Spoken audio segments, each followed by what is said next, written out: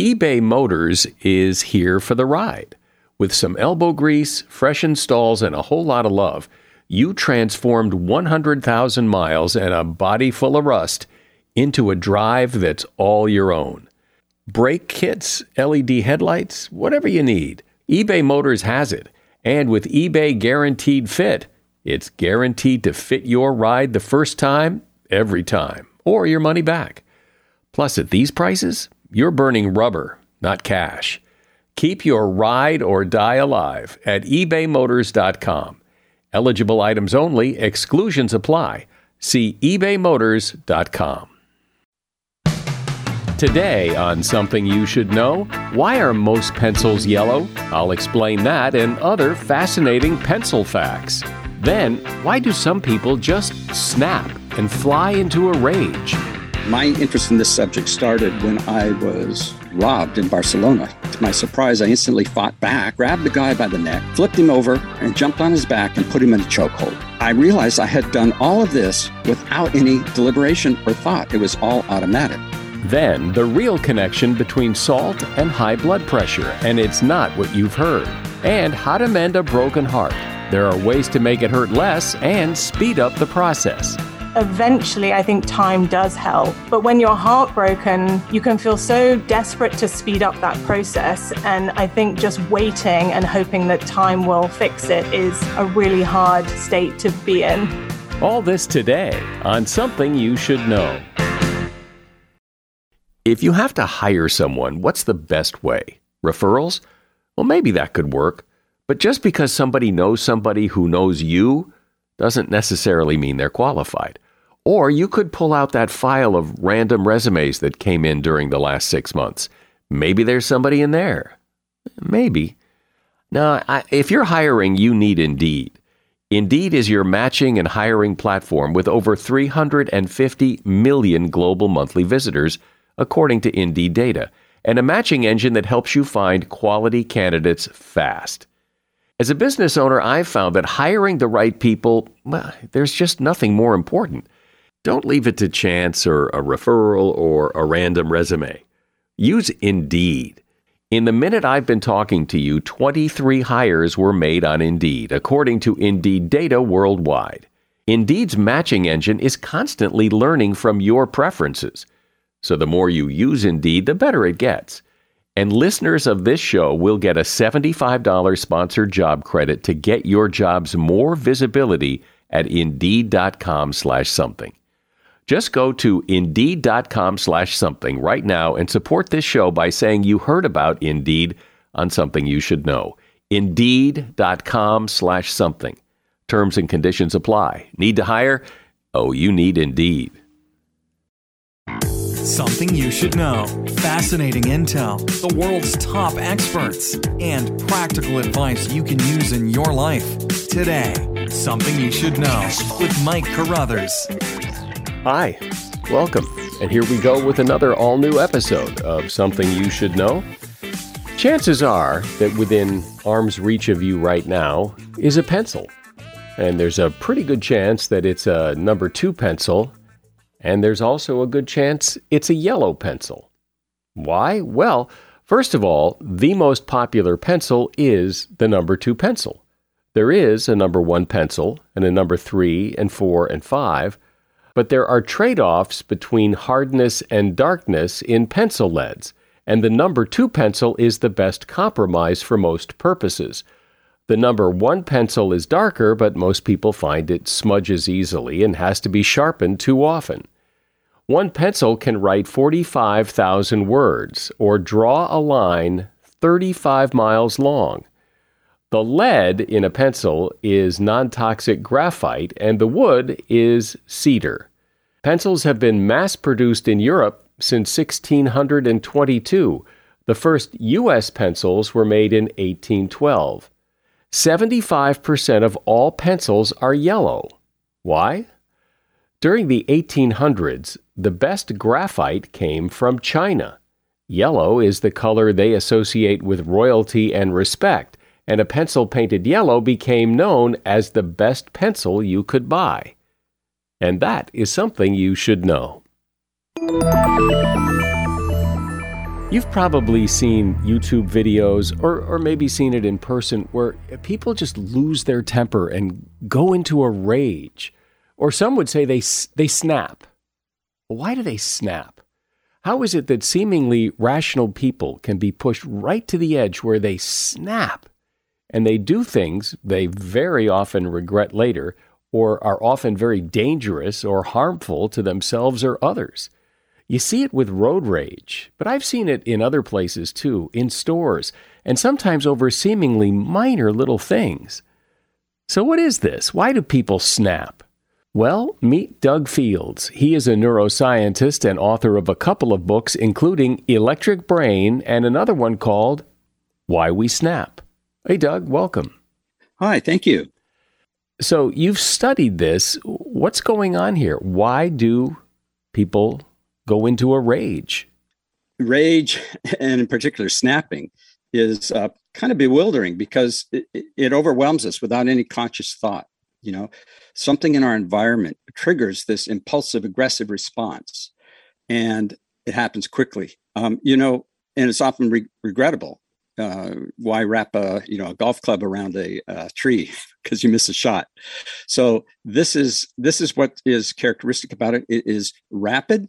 It doesn't involve any conscious thought, and the outcome is usually regrettable.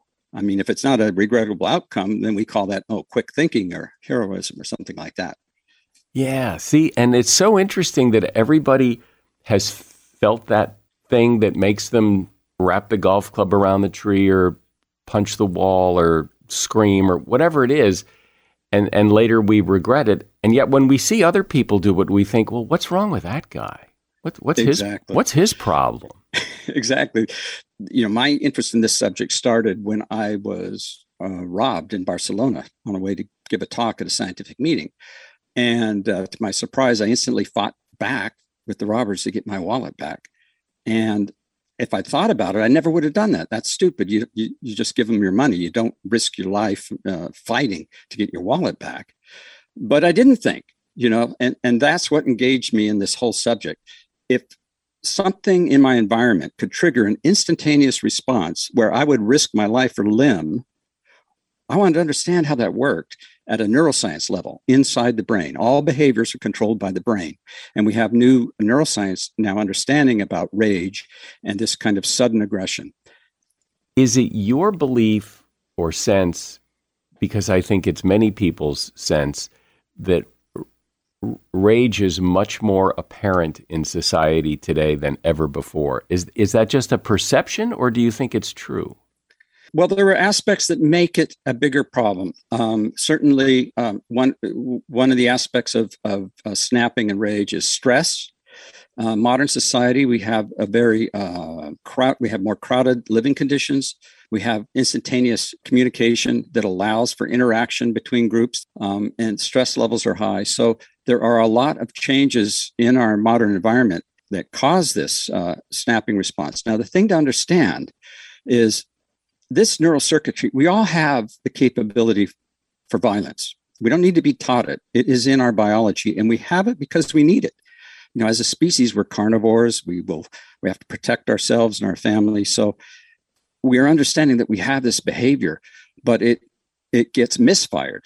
That's when we call it, rage or snapping. Otherwise, we call it, quick thinking, as I said. So the thing to realize is that the human brain is the same brain we have today is the brain that our ancestors had 100,000 years ago, but we don't live in that environment.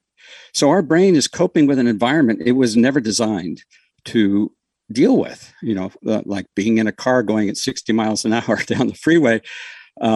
Your brain never was designed to understand and cope with that. And so that artificial situation and others that are a consequence of the modern society leads to misfiring of these circuits that we have. So I want to get a sense. So when you were held up in Barcelona, some guy tried to steal your wallet and you reacted by fighting back. What else went on in you? Because we hear stories of superhuman strength and, adrenaline pumping. And when rage kicks in, what else kicks in? Yeah, great question. So a little more background. So I was coming up out of the metro station, and normally I travel alone, but I had my 17-year-old daughter with me. And as I come out, I felt this guy. I felt a tap at my pocket. I had cargo pants, and instantly I felt my wallet was gone, and I shot my arm back, grabbed the guy by the neck, flipped him over my shoulder, and jumped on his back and put him in a chokehold. All right. I have no. Jesus. Yeah. Okay. Now, I have no military experience. I have no martial arts experience. I have no street fighting experience. All right. You're talking about a guy with, gray hair, wire rim glasses. Okay. And now I'm on the ground with this guy. And at that point, I go, what are you doing? That was the first conscious thought. And I realized I had done all of this without any deliberation or thought. It was all automatic. And so I wanted to understand that, but also, how is that possible? Here I am walking, I'm going through as a tourist. I don't understand the language. It's all, trying to find my way to the Gaudi Cathedral, all this stuff. Yet my subconscious brain was always on the lookout for danger and knew this guy was next to me, even though I didn't consciously know, and set me on a deliberative course to engage aggressively. So this is the brain's threat detection mechanism. This is the important thing. The reason that this snapping response is so fast and doesn't involve conscious thought is, in many dangerous situations, you have to respond quickly or you lose. And there's no time to go up to the cortex, cerebral cortex, where we have rational thought and consciousness. That's too late. And that's because the brain is wired with a high-speed communication pathway from all of our senses that goes to the threat detection mechanism of the brain, centered on the amygdala, before it ever goes to our conscious brain in the cortex through a completely different pathway. So as we're going around our everyday life doing things, our threat detection mechanism are constantly taking in information about our internal and our external state, crunching this enormous amount of data and looking for threats. And if one's detected, it will set you on a definitive course to counter that threat. So I get that. I understand the reaction is fast. What I'm trying to get at is, so then what happens? What goes on in the body and the brain after you've decided this guy's taking my wallet? What goes on that makes you flip him over, jump on his back, and basically put him in a chokehold? What's going on to do that? Gotcha. And that is exactly what I wanted to understand as a neuroscientist. So, and it's important at this point also to point out, because I often forget this and people think I'm kind of a lunatic, that was not our first encounter. We were robbed previously in Paris. So, I was robbed before, pickpocketed, lost my passport, and, all my money. I'm trying to take care of my daughter. Now you can't get on an airplane. You can't get in a hotel. All these problems. I was very much under stress. So when it happened again, my amygdala took over, and it didn't ask me. It had learned. And it just unleashed this animal response. And again, people are most familiar with this in the mama bear response. Don't get between a mother and her pups, right? Because, ruthless violence will be unleashed. And we call it the mama bear response just because it's such a anomaly to think of a petite woman suddenly, as you're asking, suddenly just engages in this vicious violence and can pick up a car to rescue a child or something. But any parent will do that. I was going to ask you, is that the same thing when a mother picks up a car and has no idea how she did it? Is it the same? Is that the same thing going on? Because that's, I guess you could call it violence, but basically she's doing good. She isn't doing bad. She's saving something. When you unleash this response, this engages the maximal physiological response of your body. Adrenaline, all kinds of hormones kick in. We understand the physiology of this.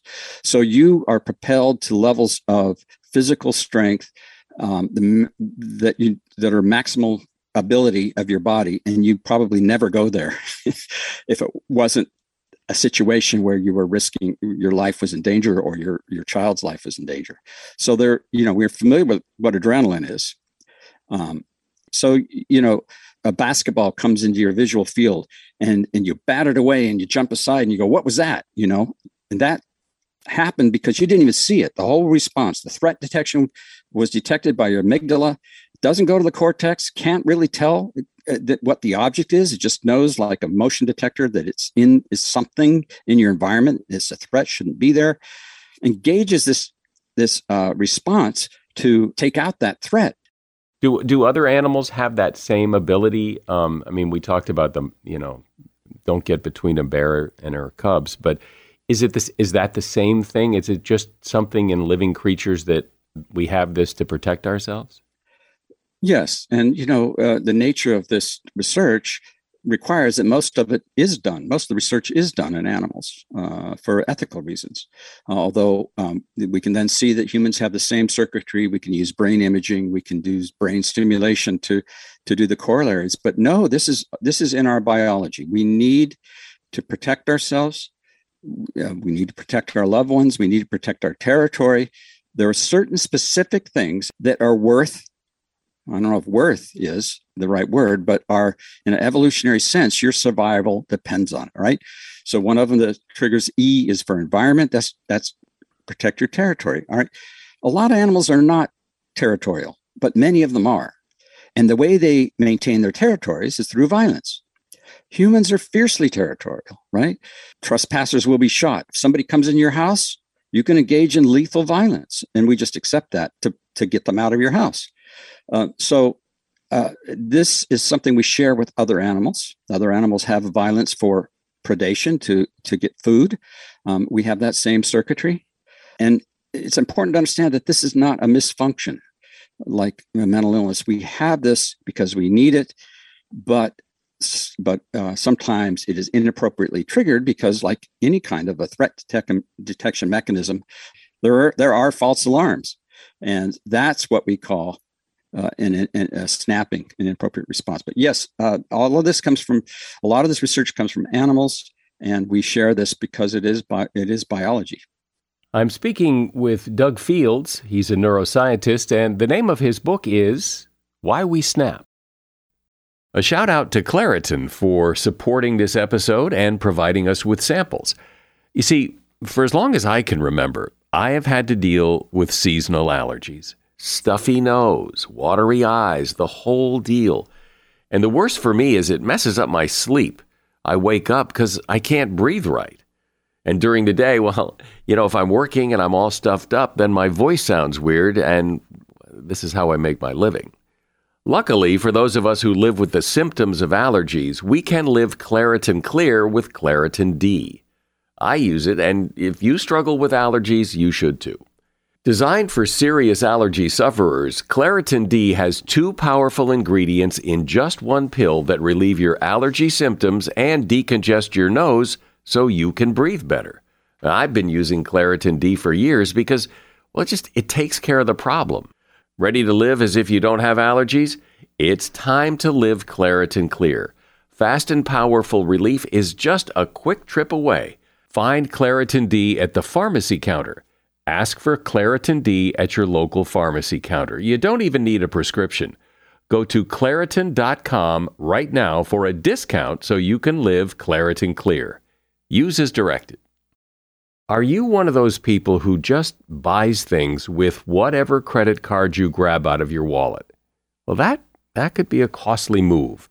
NerdWallet, you've heard of NerdWallet. NerdWallet lets you compare credit cards side by side to maximize your spending.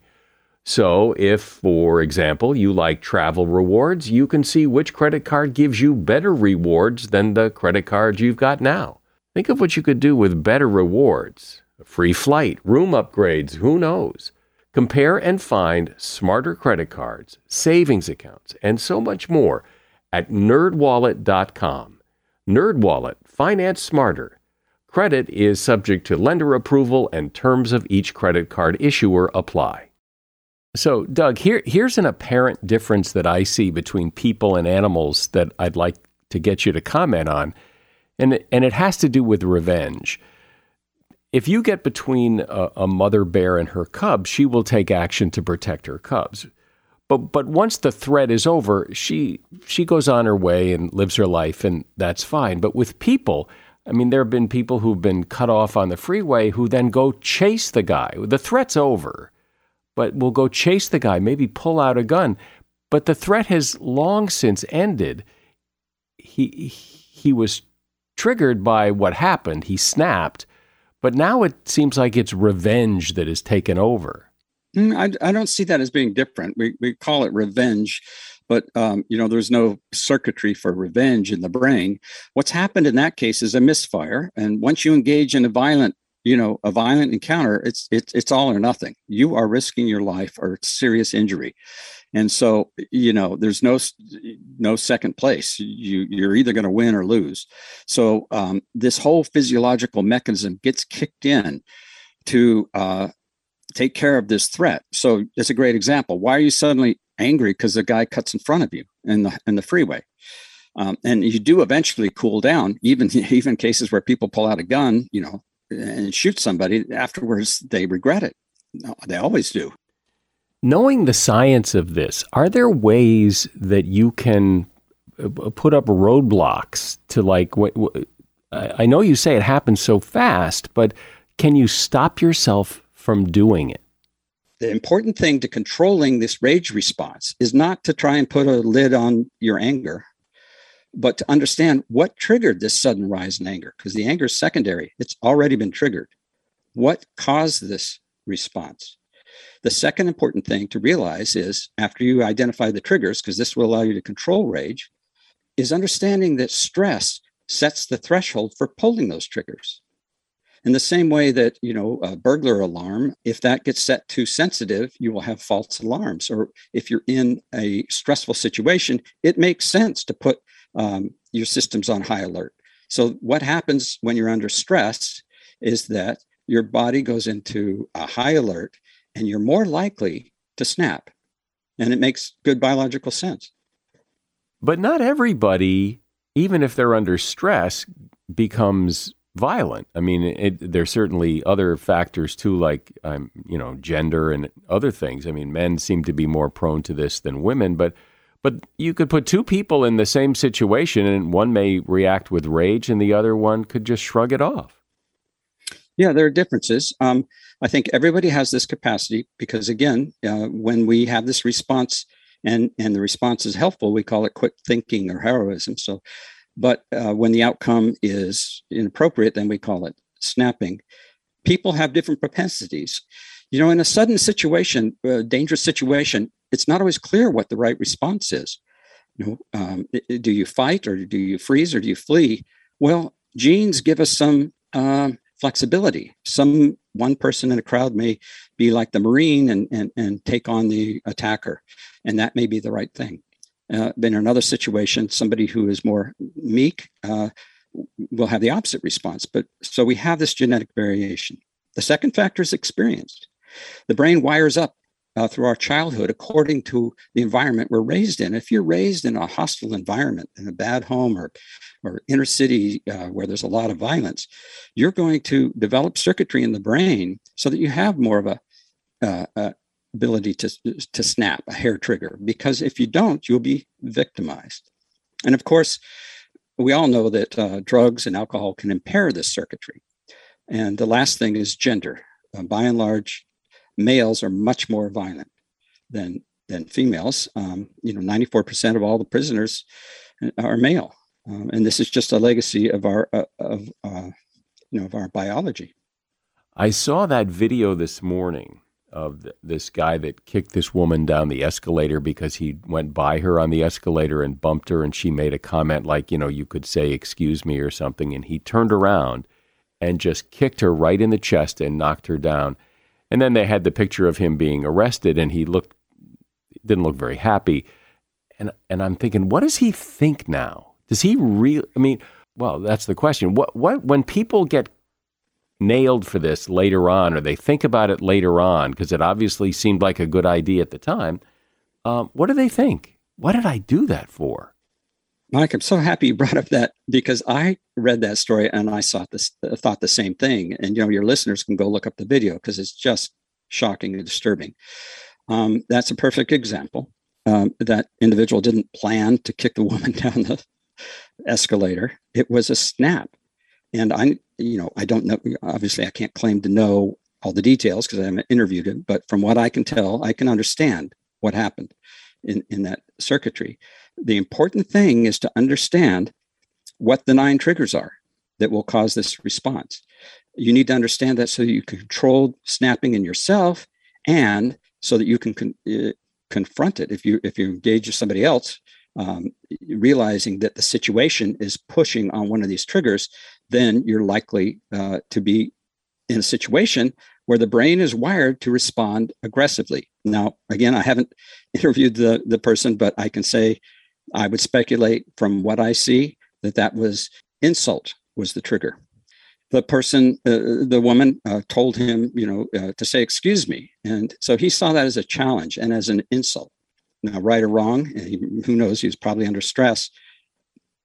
If you insult somebody, if you raise your middle finger when you're driving, you can expect a violent response. And it does not involve thought or the cerebral cortex. It's not rational. It's not deliberate. It is fundamental to our unconscious threat detection circuitry. But when people do things like that, what do you think? I mean, if they're interviewed after the fact, what does that kind of person think later on? Like, boy, that felt good. Boy, am I an idiot for doing it? What do they think? Universally, they all say the same thing. They regret it, and they're mystified. They profoundly regret it. I tell a story of a murder victim and the murderer, both of whom I happen to know. These were mentors who were good climbing buddies for 20 years. And one of them snapped. I couldn't explain everything because the trial hadn't gone on, but one of them snapped and murdered his mentor. And immediately afterward, he confessed to the police, I didn't want to do it. I don't know how this happened. That's the usual response. That's why we call it snapping. That's why we call it a blind rage, because you don't deliberately engage in this process.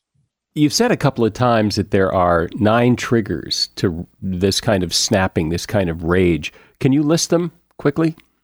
I can list the 9. Yeah, happy to. And on the website, they're listed. So I created this mnemonic because you have to quickly identify them, and it's fun to do. So life mort stands for life or limb, to fight back if you're attacked. Insult, to fight if you're an insult. Duels were very common, fight to the death with a duel. F is family. That's the mama bear response, to protect your young. E is for environment. That's to protect your home or territory. M is for mate. Mammals will engage in violence to obtain or retain mates. O is order in society. We're strictly dependent upon order in society. We use violence now. That's what laws are. Throw people in jail to maintain order in society. R is resources. That's protecting your money or your food. T is tribe. We're fiercely territorial, and that's the key to our success, actually, as a species. And S is stopped. That if you're restrained, you will act aggressively to break the restraint. I challenge your listeners to find any instance of sudden aggression and rage that is not triggered by one of these 9. Well, I bet just about everybody listening has snapped or come very close to snapping, wrapping a golf club around a tree, or hopefully something a little more benign than some of the things you've been talking about. But it's so interesting to hear that it isn't conscious thought that leads people to do these things. It just happens, which is why people regret it later, and that it's exacerbated so much by stress. Doug Fields has been my guest. He is a neuroscientist and author of the book, Why We Snap. And there is a link to his book, as well as a link to his website, rdouglasfields.com, in the show notes for this episode. Thanks, Doug. Thanks for being here. All right. Thanks very much. Another day is here, and you're ready for it. What to wear? Check. Breakfast, lunch, and dinner? Check. Planning for what's next and how to save for it? That's where Bank of America can help. For your financial to-dos, Bank of America has experts ready to help get you closer to your goals. Get started at one of our local financial centers or 24/7 in our mobile banking app. Find a location near you at bankofamerica.com/talktous. What would you like the power to do? Mobile banking requires downloading the app and is only available for select devices. Message and data rates may apply. Bank of America N.A., member FDIC. When you need mealtime inspiration, it's worth shopping Kroger, where you'll find over 30,000 mouth-watering choices that excite your inner foodie. And no matter what tasty choice you make, you'll enjoy our everyday low prices, plus extra ways to save, like digital coupons worth over $600 each week. You can also save up to $1 off per gallon at the pump with fuel points. More savings and more inspiring flavors make shopping Kroger worth it every time. Kroger, fresh for everyone. Fuel restrictions apply. Not that I ask everyone this question, so I don't know for sure, but I would bet that just about everyone has had their heart broken at some point in their life. It has to be pretty close to a universal experience. And for those of us who have had our heart broken, I think we can all agree, it feels pretty horrible. Why is that? I mean, sure, it's disappointing, but so often you hear of people who have had their heart broken and they're just devastated. Why is that? And does it have to be that way? Are there strategies to make it less painful and to get over a broken heart faster? That's what Ciela Breyer set out to discover for her book, How to Mend a Broken Heart, Lessons from the World of Neuroscience. Hi, Ciela, welcome. Hi, thank you for having me. So what is a broken heart? I think everybody knows the feeling, what it feels like to have your heart broken, but what's going on that causes that feeling? Well, I think when I started to look into more of the research, it's incredibly close to the state of grief. And I found that very interesting and quite eye-opening, that there's so many similarities between bereavement as with a heartbreak.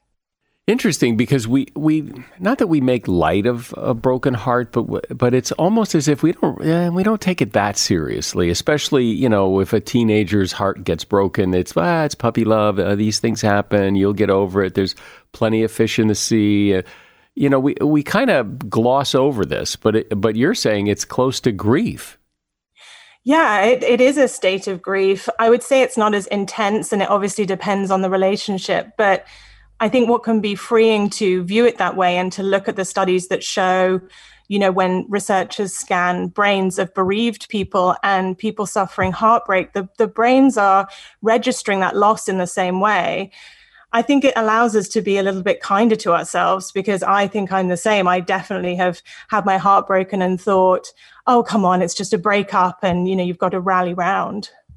And I guess the typical conventional advice when someone has a broken heart is you'll get over it.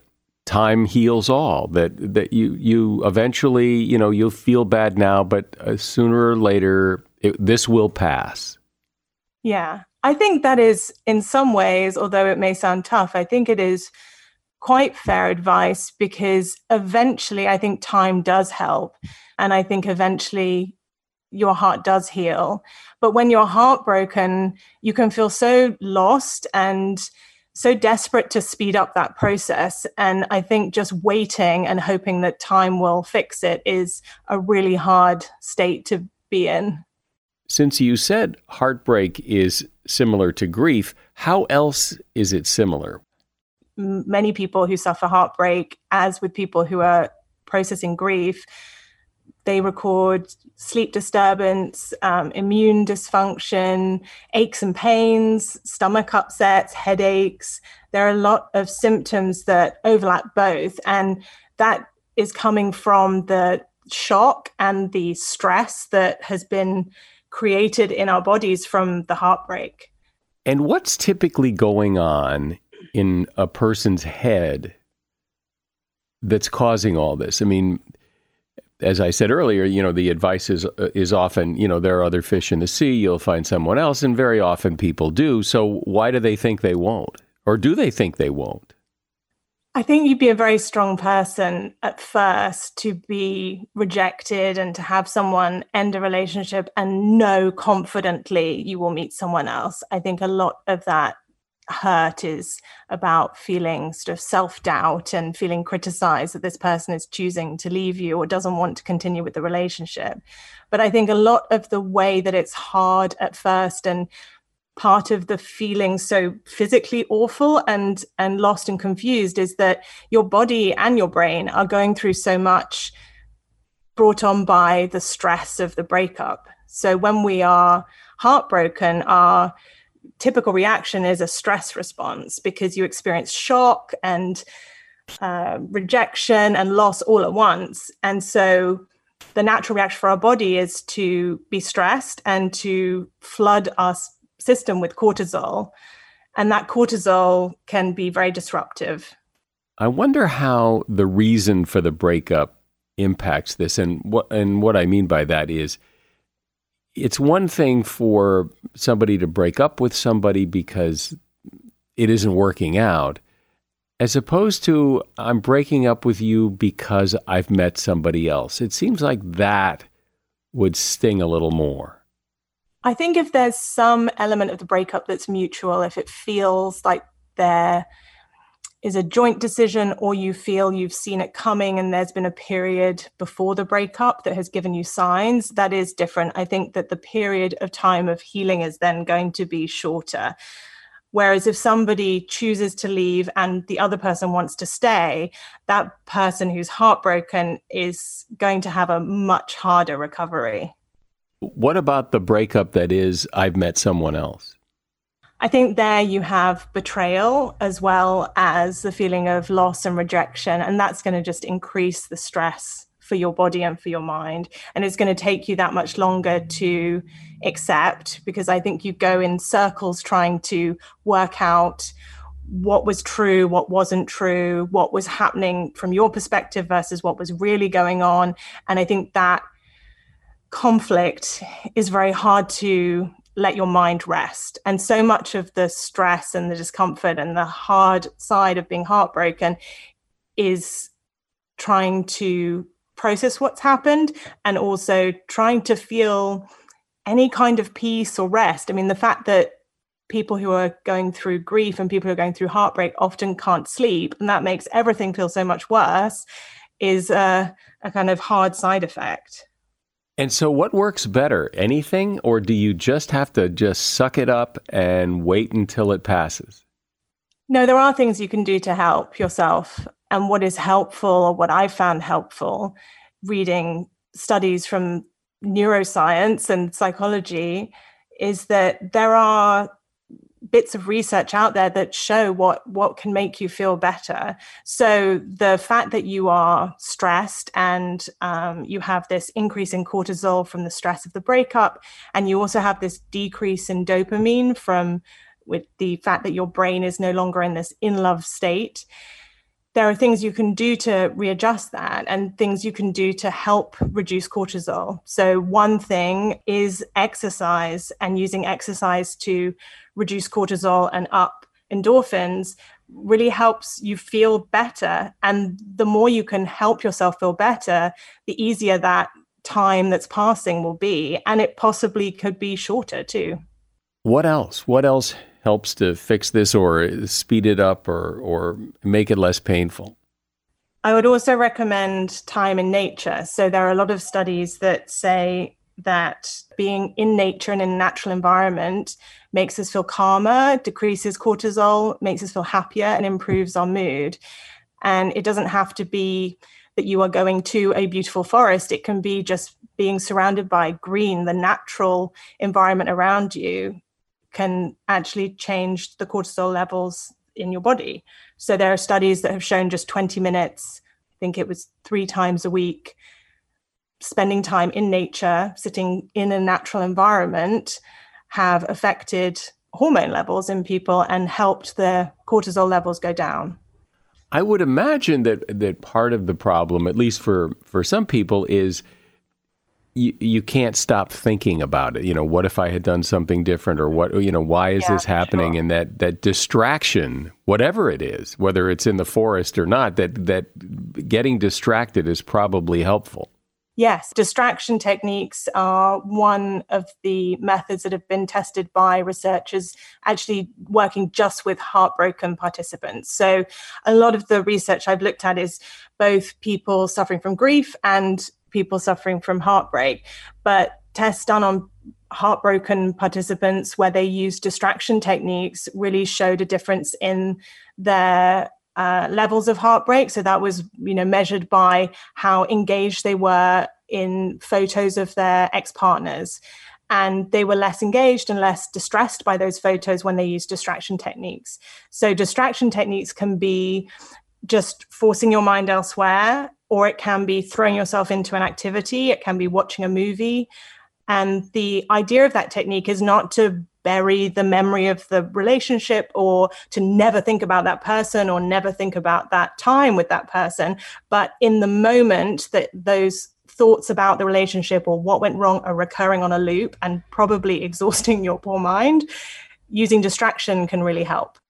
You know what I wonder is that does it get better the more times you get dumped? Like if you've been dumped 10 times, is the 10th time just not quite so bad? Because here we go again. I think you get better at healing. I think you can practice techniques. I mean, there are people who are fantastic at meditation and mindfulness because they've dedicated time to it.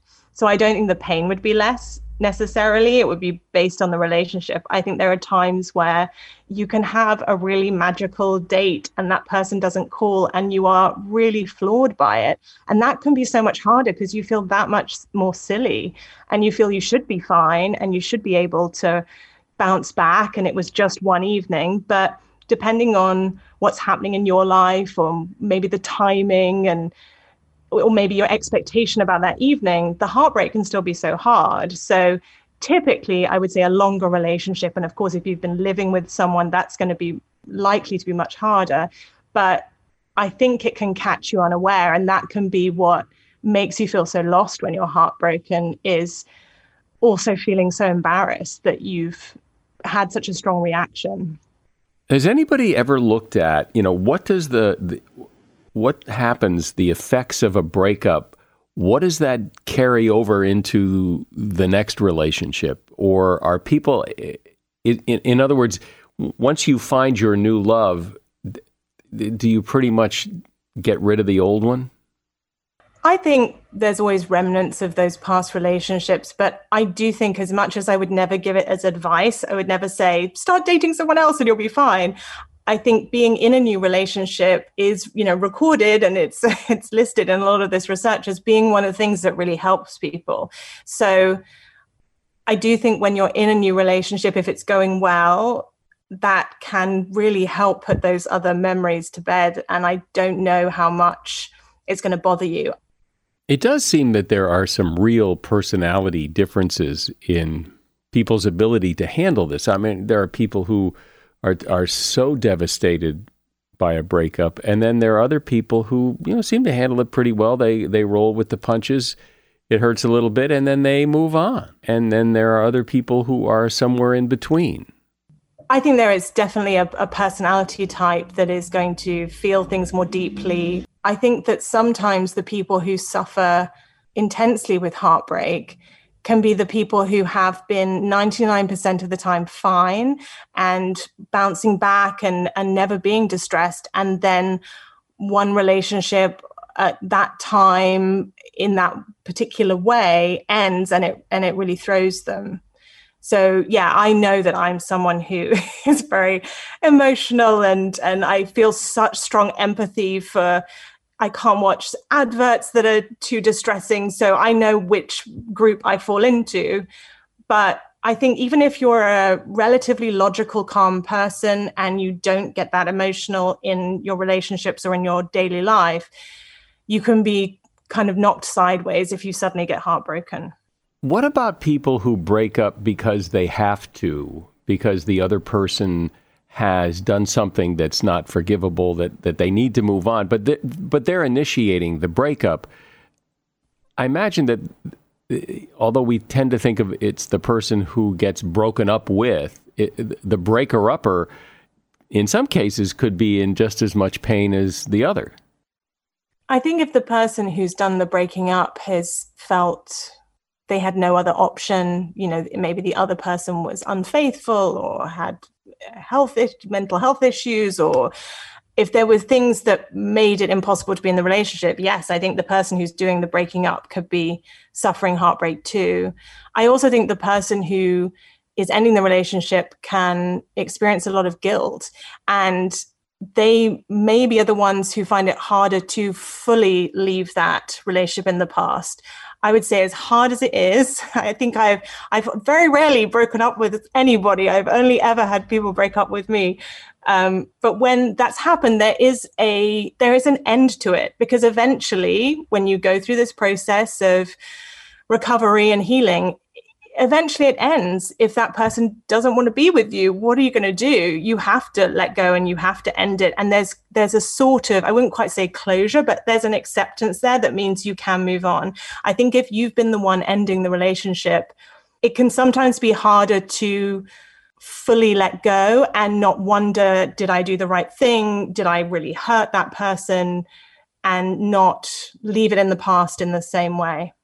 Obviously, it depends on the nature of the relationship, but I've seen it. I've seen people who get broken up with, who get dumped, and you can just tell that what they're feeling is that this is fatal, that they'll never find love again. This is it. And objectively, we know that's probably not true, but they really believe it. I think we can be very hard on ourselves, and like you said in the opening, we can treat a breakup as being this light thing. It was just a breakup, and you feel, even if you're not a teenager, a little bit like a teenager again. And through reading more about the research from a sort of physical and a mental perspective, comparing and overlapping a lot of the experiences of heartbreak with grief and bereavement, I found really freeing. I found it reassuring. I felt like I wasn't being overly dramatic to feel like someone had died or I'd had a loss, because science was telling me, oh, this is what is registering in the brain. This is the same on some level. And you're allowed to treat it as grief, and you're allowed to mourn and cry and not feel bad about that.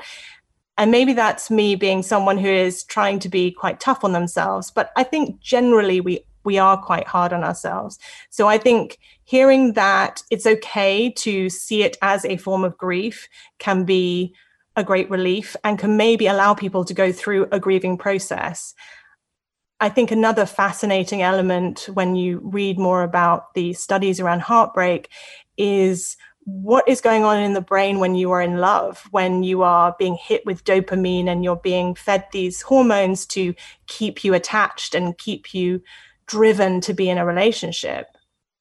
I found it very reassuring to read that when you fall out of love or you're heartbroken and you're no longer getting those hits of dopamine, that you crave it, that there's an addictive quality, and that you're driven in a kind of evolutionary way to keep pursuing a mate and keep trying to get those hits.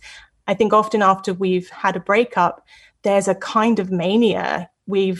I say, have we all done this, or is it just me? There's a danger of, looking through social media and sort of trying to check up on what's the ex doing. And it can feel so out of character and strange and embarrassing, and you feel like this crazy person. And I think reading studies that show that your brain is in a quite addictive state, that a brain scan of somebody who is heartbroken has overlap with those in drug withdrawal. That's so fascinating. And I think also gives us a little bit of clarity that you're not going crazy. This is part of your brain processing withdrawal and trying to recover from no longer being in this loved up state. What about that urge to, when you've been dumped, to go on your ex's Facebook page, see what they've been up to? Seems like you're just torturing yourself, but it also, I imagine, is hard not to do. I think the desire is fed by this sudden gap. You've been hitting this reward center of the brain when you've been in love that is constantly keeping you loved up and attached. And when that person isn't there feeding it, there's a desire to find that yourself. So it's a very modern version to be going on Facebook. But I think that the kind of yearning and the slightly obsessive state that we can get into when we've been dumped is there from a kind of evolutionary standpoint. There's this mammalian drive to maintain a mate and pair up and procreate. And there's a reason why that's being activated in our brains. So it doesn't last for very long. And I would say, yes, you are torturing yourself, and try and stop. And I know from my own experience that I got my sister to change my password on my Facebook account. This is 15 years ago, but I remember her doing it. So it's definitely healthier not to do it. And I think that the recovery will be quicker if you can stop. But there's a reason it's there. And I don't think that we should feel too embarrassed or cross at ourselves if we find ourselves exhibiting that behavior. Since everyone is so different and every relationship is different, I'm not sure you can answer this, but are there some norms, like how long should a breakup take, that kind of thing? There are some averages you can take from the length of the relationship. I would say that if your relationship has been shorter, your recovery should be shorter. I would say it will take at least a few months. It's not going to be days or weeks if you've had a heartbreak that has really knocked you. I think after 6 months, you start to feel a lot more like yourself. I think it's a very difficult date to pick, and it can go on much longer. But if you can get through those first few months, trying to keep your mood up, trying to not be isolated, staying connected with friends, and remembering that time with other people is really important. There's something like 13% of people who are experiencing heartbreak slip into a clinical level of depression. So you have to be careful in that period to not shut yourself away and to make sure that you are talking to people about how you feel.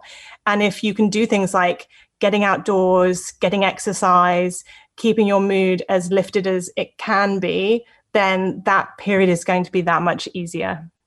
Well, it's comforting, I guess, in a sad way to know that if you feel somewhat devastated when someone breaks up with you, that it's okay. It's probably normal. It's a lot like grief. And there are some things you can do to ease the pain and speed up the process. Ciela Briers has been my guest. The name of her book is How to Mend a Broken Heart, Lessons from the World of Neuroscience. And you'll find a link to that book in the show notes. I'm sure you've heard the advice. Many people believe it. I've even heard doctors say it, that you shouldn't eat too much salt because salt can cause high blood pressure. But it isn't true. The origins of this came in the 1940s when a Duke University researcher became famous for using salt restriction to treat people with high blood pressure. Later, studies confirmed that reducing salt could help hypertension. However, large-scale scientific reviews have determined that there's no reason for people with normal blood pressure to restrict their sodium intake. Now, if you already have high blood pressure, you might be salt sensitive, and as a result, reducing the amount of salt you eat could be helpful. However, it's been known for the past 25 years that people with high blood pressure who don't want to lower their salt intake can simply consume more potassium-containing foods. Why? Because it's really the balance between the two minerals that matters. And spinach, broccoli, bananas, white potatoes, and most types of beans contain more than 400 milligrams of potassium per serving. And that is something you should know. While you're waiting around anticipating the next episode of Something You Should Know, which I promise will be very, very good, you could tell a friend about this one. Share this podcast with someone you know, give a recommendation, and we would appreciate that. I'm Mike Carruthers. Thanks for listening today to Something You Should Know. The Bigger Pockets portfolio of podcasts are worthy of your investment. We're having a real conversation as real estate investors. New episodes available every day. It's important to buy where it makes money and not necessarily where you want to travel to. Bigger Pockets, On the Market, Rookie Real Estate, or Money Podcast. The purpose of flipping is to create more cash so then you can reinvest into other types of properties. The Bigger Pockets Podcast on YouTube or wherever you listen.